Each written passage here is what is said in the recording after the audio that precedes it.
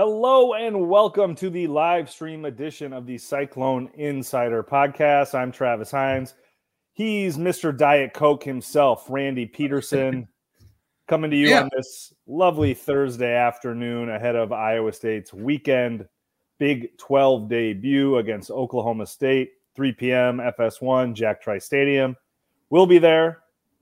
Randy, not entirely sure what we're going to see. I think the clamoring for changes offensively for Iowa State after a 10-7 defeat to Ohio last weekend, in which Matt Campbell called his offensive line performance embarrassing.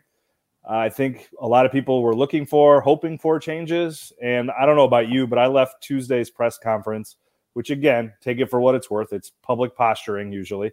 But I did not get the impression that we are going to see much in the way of, in my opinion, any changes, and certainly not fundamental changes to this Iowa State offense. Yeah, and it's really bad right now. I mean, this is going to be a bad game. I mean, as far as both offenses are concerned.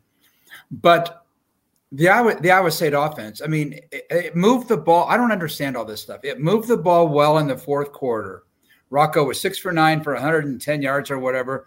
He threw a couple balls, including a 40-yard completion to Jackson, but and they did it with the up tempo.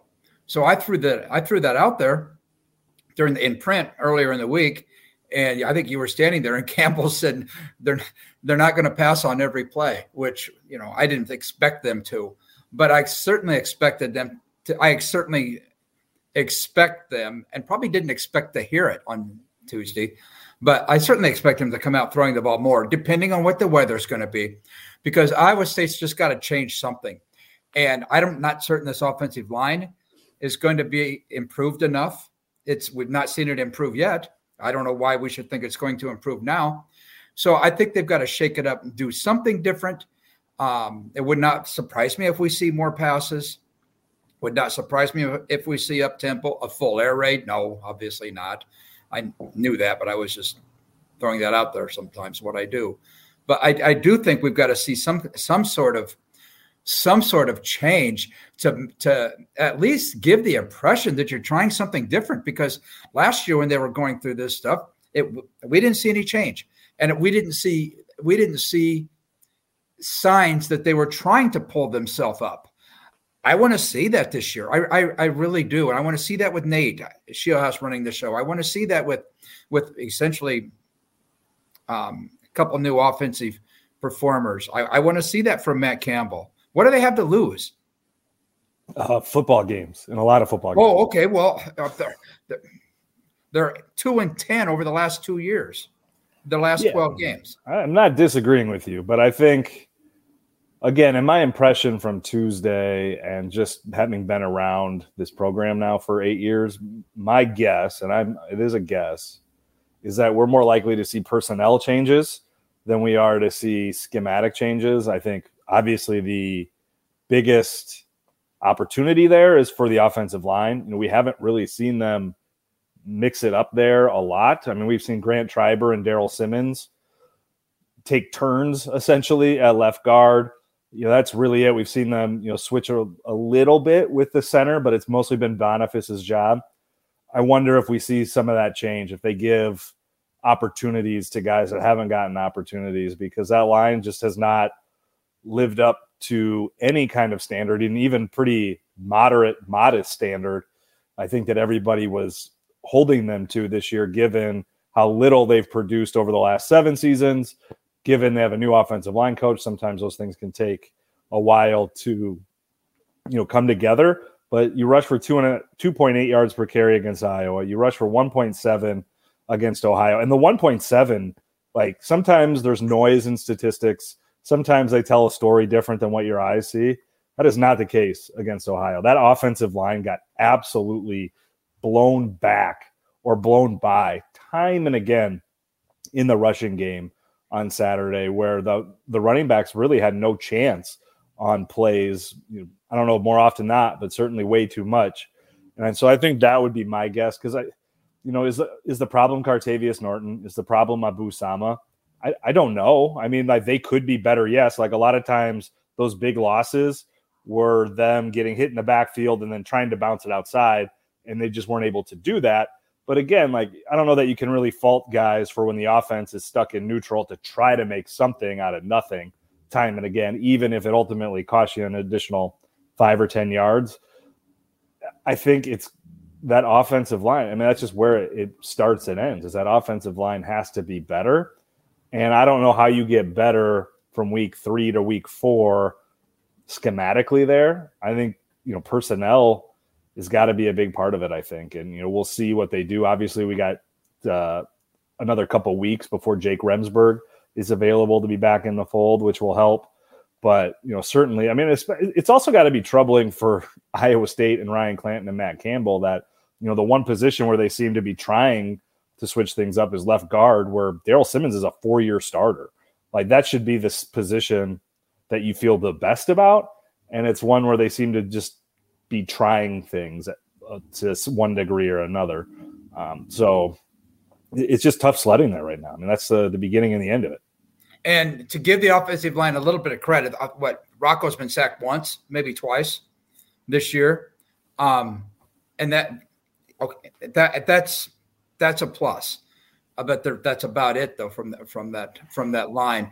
So going back to Rocco being sacked once, whatever it is, once or twice, that's more reason for me to think that obviously the line blocks better for passing than it does for running.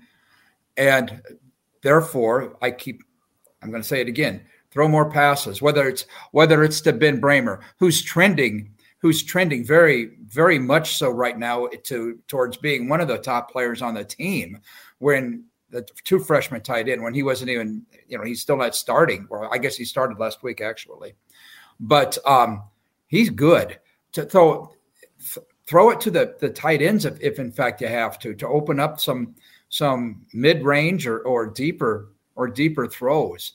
Because I don't think this offense is geared to a 99-yard possession like last year against Iowa. I don't see that happening. I see them getting chunk plays fairly often, but I don't see them moving the chains a ton. Therefore, I think you've got to take some shots. Get Ben Bramer open in the open field like he was against somebody, Northern Iowa, maybe, and see what he can do. I want to see what he can do when he gets the ball in the open field and runs a little bit, because he looks like he's got a lot of potential. I want to see that. I want to see Sama. I want to see them do some things on the outside with Sama, and that may go back to the offensive line deficiencies, which makes that not possible. Or do some screen pass type stuff or something. Just try something different. Yeah, I think the reason you don't see them as likely to sustain drives is because they've been god awful on third down. Yeah. They're ranked like 120th or thereabouts in third down conversion on the season. We talked to Nate Shieldhouse on Tuesday, and that's one of the things that he kind of brought up as maybe, problem B to the offensive line, is that they haven't been able to sustain drives.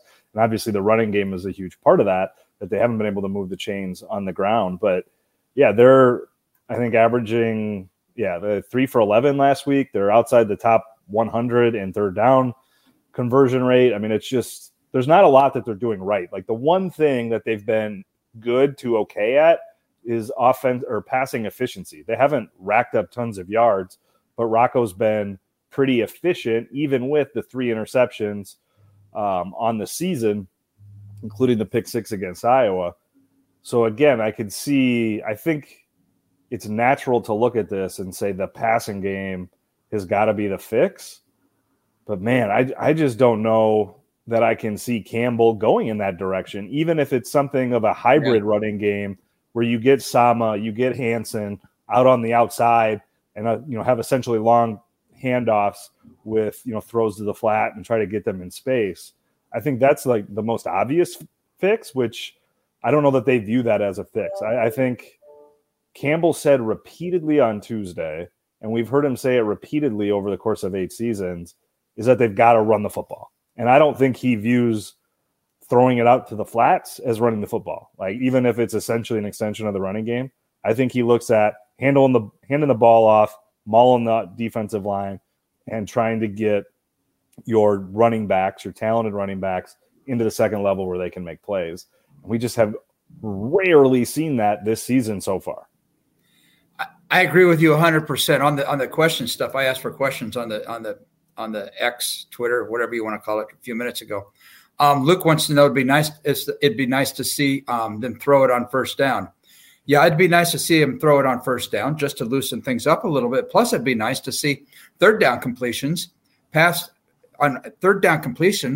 go past the stakes. How many times has that been short of the stakes? That's just of the first down marker. That is so annoying. I mean, it's just absolutely crazy. Then somebody else says here, what I wouldn't give for a bubble screen at this point. I kind of like that play sometimes. I don't like constantly, but what's wrong with trying things? I mean, I would throw caution to the wind, or I would go for it in these games coming up, because like I said, this team's 1-2 without an offense, with an offense whose per rush is 3.2 yards per rush, something like that for the season. That's horrible. And if you're going to do it, I certainly would do it on Saturday, because Oklahoma State's not great either. I mean, this is going to be a battle in which Tyler Perkins may be the best player on the team.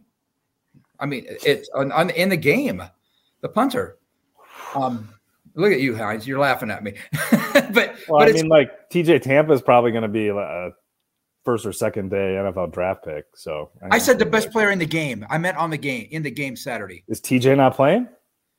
TJ's playing. Yes, exactly. But okay. You wanted?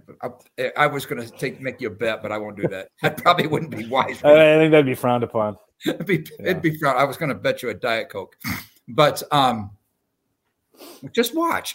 Punt down to the down one get it down at the 1 yard line. The defense forces gets a safety, and boom, we got 2-0 Iowa State, and it darn sure could end like that. Which would not exactly a thrilling game, but what do you expect? You've got two teams with the offenses are way down in the bottom in the national standings, not just the Big 12 standings, but the national. So I'm going to stick with my theory. Throw the heck out of it. And do to something. Piggyback on your Ben Bramer. Is it Bramer or Brammer? Have we nailed that one down yet? We know it's Ben. We don't. I think we've got the Ben down. Yeah. I think we're just going to be calling him Ben and not Benjamin.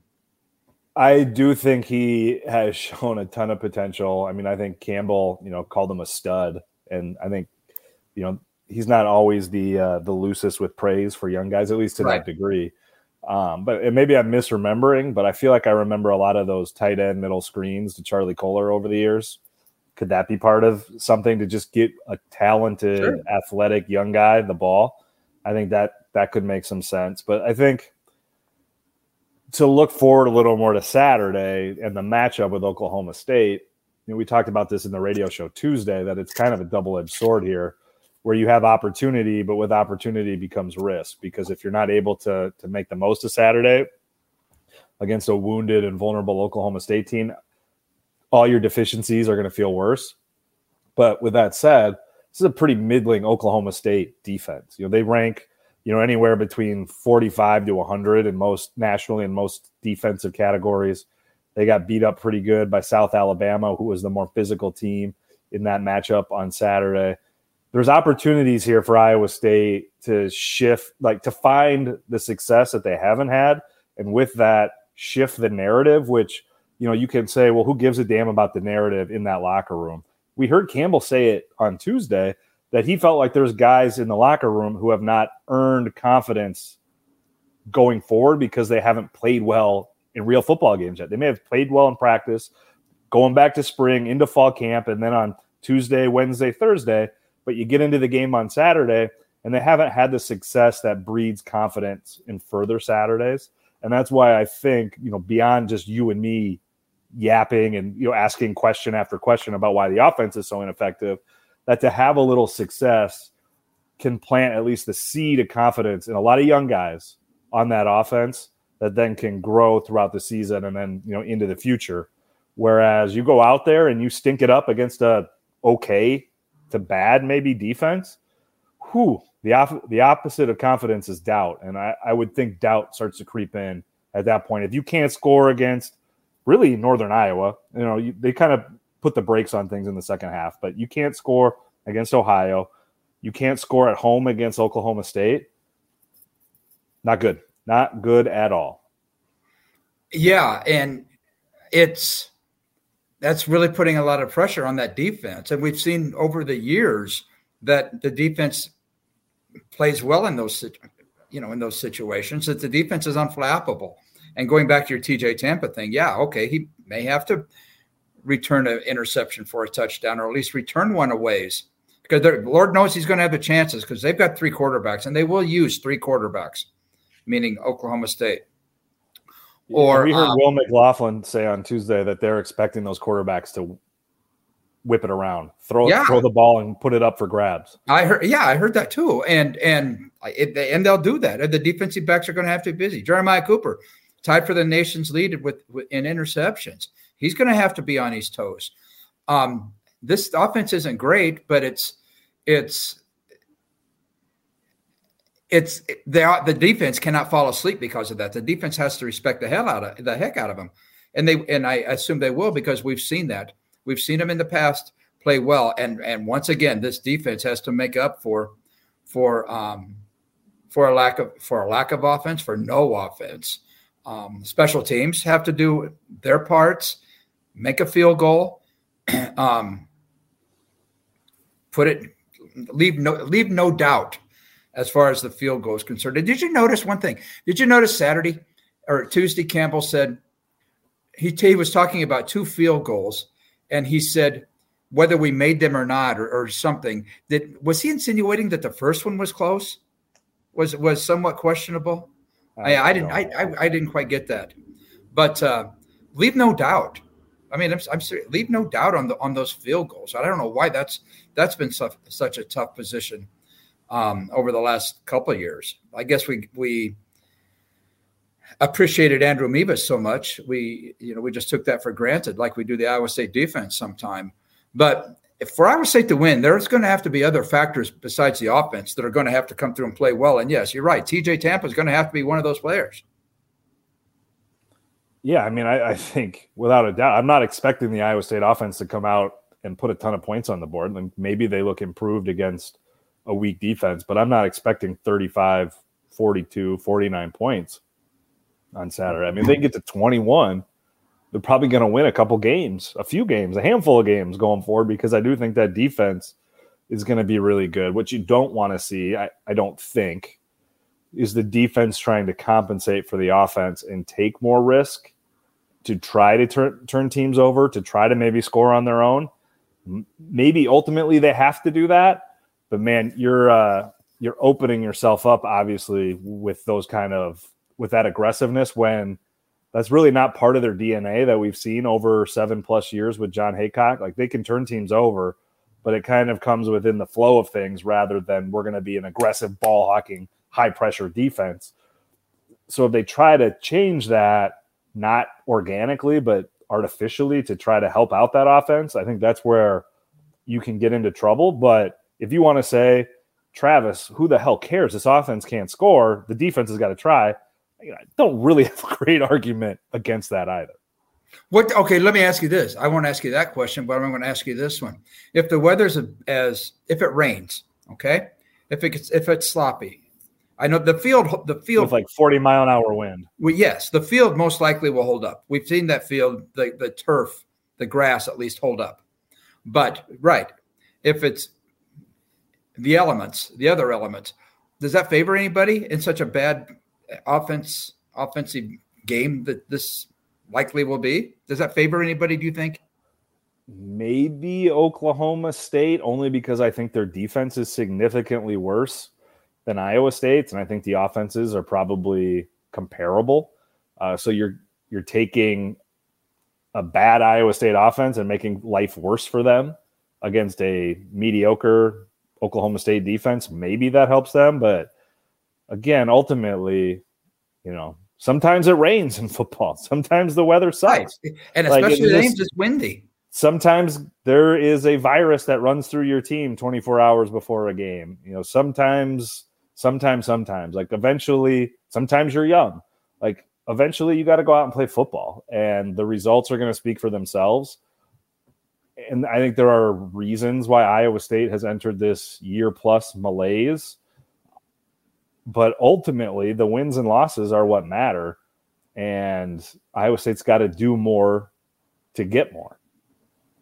Which makes me go back to Tyler Perkins and the field position. Iowa State's got good defense.